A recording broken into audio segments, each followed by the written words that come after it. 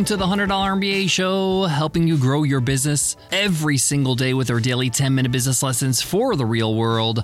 I'm your host, your coach, your teacher, Omar Zenhom. I'm also the co-founder of Webinar Ninja, an independent software company I started with my co-founder back in 2014. And today is part 4 of our 4-part series, The Business of Japan. We're going to wrap up this 4-part series by being very, very practical. I'm going to share with you how I'm going to be tapping into that $5.6 trillion economy of Japan. The small but significant steps that I'm going to take in my own business to take advantage of what I've learned throughout this experiment. And hopefully, by sharing this, you could see how you can do the same, how you can apply some of the steps that I'm taking in your own business to grow your business, to grow your sales, to take advantage of what's going on in Japan. And these steps that I'm going to take are actually in sequential order. I'm going to show you step by step what I plan to do this year, how each step builds upon each other, and how by tapping into that market, getting customers from there, by earning business, by collaborating, and how even giving them my business as a business. So let's get into it. Let's get down to business. Today's episode is sponsored by Talkify. The most common question I get asked is, what is the one thing you would advise somebody to do to be successful? And here's my answer. Find the right partner in life for you. This one decision, in my opinion, can help you become successful in all areas of life: business, health, wellness, happiness, whatever it is. This is why I'm excited to share Talkify with you today. Talkify is a new way to meet other serious singles. It's the country's #1 modern matchmaking service that is designed to help you achieve relationship success. Their trusted compatibility specialist hand selects successful and compelling candidates, so you can date consciously and productively. Here's how it works. The Talkify matchmakers meet you to learn about you and what you're looking for in a partner. They'll then select and screen potential match candidates for you, doing background checks, video interviews, and asking the tough questions that are too awkward on a first date. From there, your matchmaker plans your date introductions and handles all the communications for you, creating a safe and stress-free dating experience. And they're committed to finding your match. 80% of clients meet their person within the first 12 matches. I can't tell you how pivotal that one decision was for me. And here's why. Business and life is hard as it is.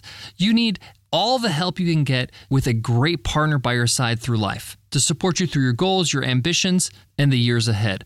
And of course, you can do the same for them as well. And right now, Talkify is offering listeners 20% off when you become a client at Talkify.com/MBA.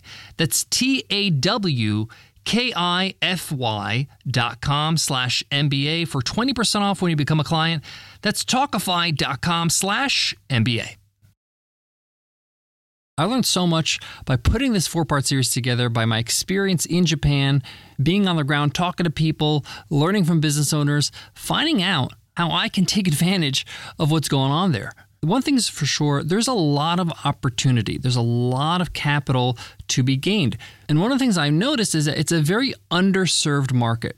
Many people don't take the small steps it takes to enter that market. They just say, hey, I'm just going to stick to Western countries, Europe, English-speaking countries to make my life easier. The problem with that strategy is that it's crowded over there because everybody's doing that. And it's a lot easier to compete and it's a lot easier to gain business where it's not crowded. So the first step I'm going to take to tap into this amazing opportunity and economy is I want to make sure that when somebody comes to my website that is from Japan, that speaks Japanese, can gain value from it, that can read the blog posts, can understand what we offer. That means translating our website. This is actually not a huge task. You can hire somebody to translate your website into Japanese. Now, obviously, you can do this with Google Translate if you wanted to, but it's not actually that accurate or as fluent as you like it, especially blog posts, because our blog posts are quite personal and friendly, and there's a bit of humor, and we want things to be smooth. We don't want things to be lost in translation. So hiring a freelance translator is going to really help.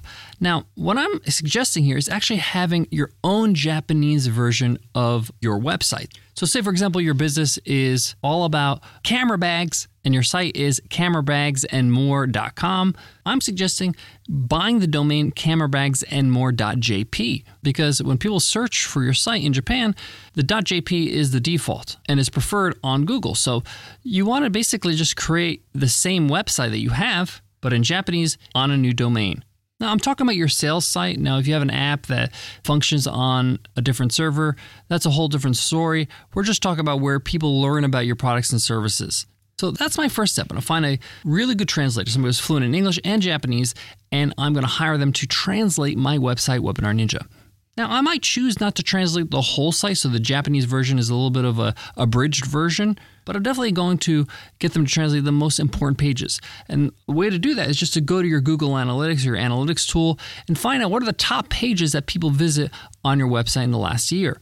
You're going to see the top pages, the top blog posts, and you might want to just start by translating the top 30 pages. And that's it, just to get the ball rolling. So that way, when somebody searches for me in Japan, searches for Webinar Ninja's services, I'm going to easily be able to be found, and they're going to love what they see because I actually created the site for them. I didn't try to do a halfway job. I'm actually in the market now with a real product in Japan. Yes, we're online, but to them, it looks really authentic. Number 2, start running ads to this site, this new site. I'm going to start buying some ads and target Japanese visitors, obviously Japanese website visitors, people that are based in Japan.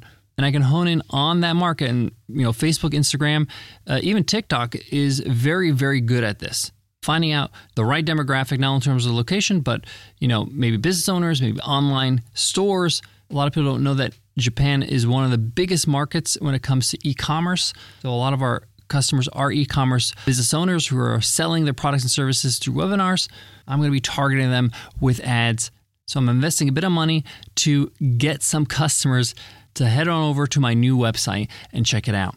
This is more of a brand awareness type of campaign. I'm not really looking to make sales. It would be great to make sales, but right now I'm just trying to make sure that people that I'm trying to target in Japan know that I exist and that we start building a relationship and they start visiting our website, signing up for our newsletter, that type of thing.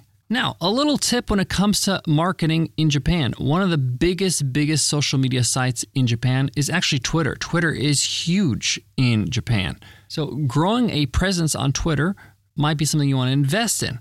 In fact, Twitter is more popular than Facebook, Instagram, TikTok, LinkedIn, Pinterest. It's pretty impressive. Twitter is a monster in Japan. It's something very popular. The other one you want to check out is YouTube, running ads on YouTube. YouTube is the number one social media platform in Japan. Now, a lot of people don't consider this a social media platform, but running ads on YouTube is really, really a good idea because there's over 102 million users just in Japan that use YouTube. Now, a close second to YouTube is a platform called Line. This is a Japanese-based social media platform, and you can get into that and check them out and see how you can advertise there. But I would really focus on YouTube and Twitter, given the fact that these are platforms that are well established in your area and you kind of know your way around it. All right, step number 3 to tap into this market.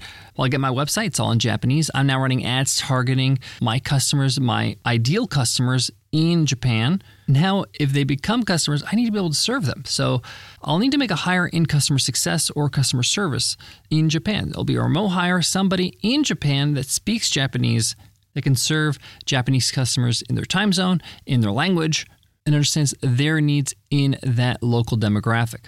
I might ask that translator that helped me with the website to help me through that interview process. Pay them by the hour just to see, hey, in your linguistic expert opinion, who would make a great hire? Now, before I get into that 4th step, let's just recap real quick. I translated my website, created a new website for Japan. This allows me to prepare myself to be a player in Japan, to be a choice for consumers. 2, I make them aware of my existence with ads. I can target people very easily with these ad platforms, like I mentioned, focusing with YouTube and Twitter to get started. Now that I have traffic coming from Japan, people are reading my blog posts or signing up for my newsletter, they're aware of me. I need to be able to serve these customers once I make them an offer. And that basically is the cycle of my business, of me serving these customers and getting customers from Japan, tapping into this market, this underserved market, especially in the software space. Now, luckily, actually, my actual product can be used in any language. I've already have that all set up in the software. If you have a product that still needs adjusting, like a book or course that needs to be translated or even subtitled, this is easily done. And now you have a product that can serve a new market. In fact, in a recent interview, Mr. Beast, who's one of the most popular and successful YouTubers of all time, shared that he takes the videos of his main channel and he has them dubbed, voice-overed in different languages, and creates a channel for each language: Portuguese, Italian, Spanish, you name it. Why not get more views on those videos by dubbing them in different languages? I thought this was a brilliant idea, but can be used as well in your own business, your own products, whether they're videos, whether they're books, whether they're blog posts. You can make this happen. It's actually not that hard. Translation services have been around forever. It's not something that is hard to hire for. You can find people on Upwork, you can find people on Fiverr, you can find people on freelancer.com. Lots of choices. So these 3 steps establishes me as a player, as an option, as a choice for consumers in Japan. Now, as a business, there are things that I have found very, very useful, can really help me in my own offerings. Let me give you one example that I'm thinking about and looking to survey my audience to see if they're interested. I run a small entrepreneurship retreat here in Australia called OzCon. Every year we do it in the snowy mountains of Australia. We get together about 18 or 20 entrepreneurs. We spend some time together. We get to know each other, but we also learn from each other. There's some organized sessions, and it's a great way for you to mastermind and learn from people in a short period of time, but also get to know people and make some friends. This event logistically is actually really hard to put together, and there's a lot of moving parts here in Australia to make this happen. It's actually quite expensive too, so my overheads are quite high, and my margins are quite thin because things are expensive in Australia, especially when it comes to accommodations, food, transport. We do skiing in these events, so lift tickets, experiences, all that kind of stuff is not cheap in Australia, so therefore my margins are quite low. I might pilot doing the event 1 year in Japan. Why? Because in my experience, as a product that I can outsource, something that I can actually use to grow my event, the service industry in Japan is brilliant. The value you get is incredible.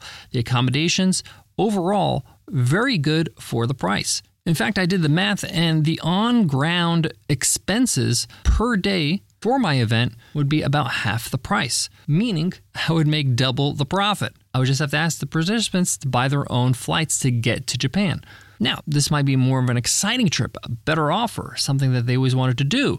And I can hire maybe even a guide and a translator to help us get through the event and show us the best of Japan to make it a memorable retreat for everybody. So I'm in the process right now of researching this and seeing if I can utilize and become a customer. My business could be a customer of their business so that I can offer a better offering that makes sense for my business so I can have a bit more profit margin and also a bit more fun with my group. Well, there you have it. That wraps up our 4-part series on the business of Japan. I am excited to get started and start tapping into this incredible economy of Japan. We've learned how they are a master at mastery, why things are presented in a better way in Japan, why they value aesthetics and even things that are cute, and how they leverage these things to be able to make more money and build their businesses. We also learned how Japan industrialized and took the best of the West and merged it with the East, and how you can do the same with your business so you can grow your profits, you can grow your actual capitalization and your customer base. And today I shared with you how I'm actually going to do it practically. What are some things I'm going to do to start tapping into this economy? And as you can see, they're baby steps. They're small little steps, and I will continue to take more steps. It might sound really daunting and overwhelming to start tapping into new markets, but I like to take things step by step, slowly, put my toe in the water, and make sure I actually just get started. So I can start learning, I can start experimenting, I can start benefiting instead of just staying in my safe zone in my own market. Thanks so much for listening to the $100 MBA Show. If you love what you hear, hit subscribe, hit follow on your favorite podcast app. We're on every podcast app: Apple Podcasts, Spotify, Stitcher Radio, Overcast, Himalaya, you name it, we're on it. Just hit follow right now so you don't miss our next episode and get access to our back catalog of over 2,200 episodes. Before I go, I want to leave you with this. The thing I learned the most in this whole experiment, this whole journey of learning about Japan and doing business in Japan, is there are multiple ways to get to the same destination. There are multiple ways to succeed in business. There's no one way to do anything really in life or in business for that matter, because we're different. People are different. Markets are different. And by learning from other people and learning from other cultures and other ways of doing business, we diversify our toolkit. We diversify our strategies in business. It future-proofs us. It helps us to have more options when it comes to making decisions in our business, instead of just thinking one way or having one methodology or having one example of success. This is why it's important to learn from others, especially others that might seem a little bit different than you, strange, and on the surface maybe won't even make sense to you. But by digging a little deeper and exposing yourself to other cultures, other ways of life, other ways of doing business, this gives you a competitive advantage. You get to do things that other people like you are not doing, right? That are not trying, that are not utilizing. And that's the ultimate goal as an entrepreneur, is to be a dynamic entrepreneur, somebody that is able to do things not just in one way, but in multiple different ways. Thanks so much for listening, and I'll check you in tomorrow's episode. I'll see you then. Take care.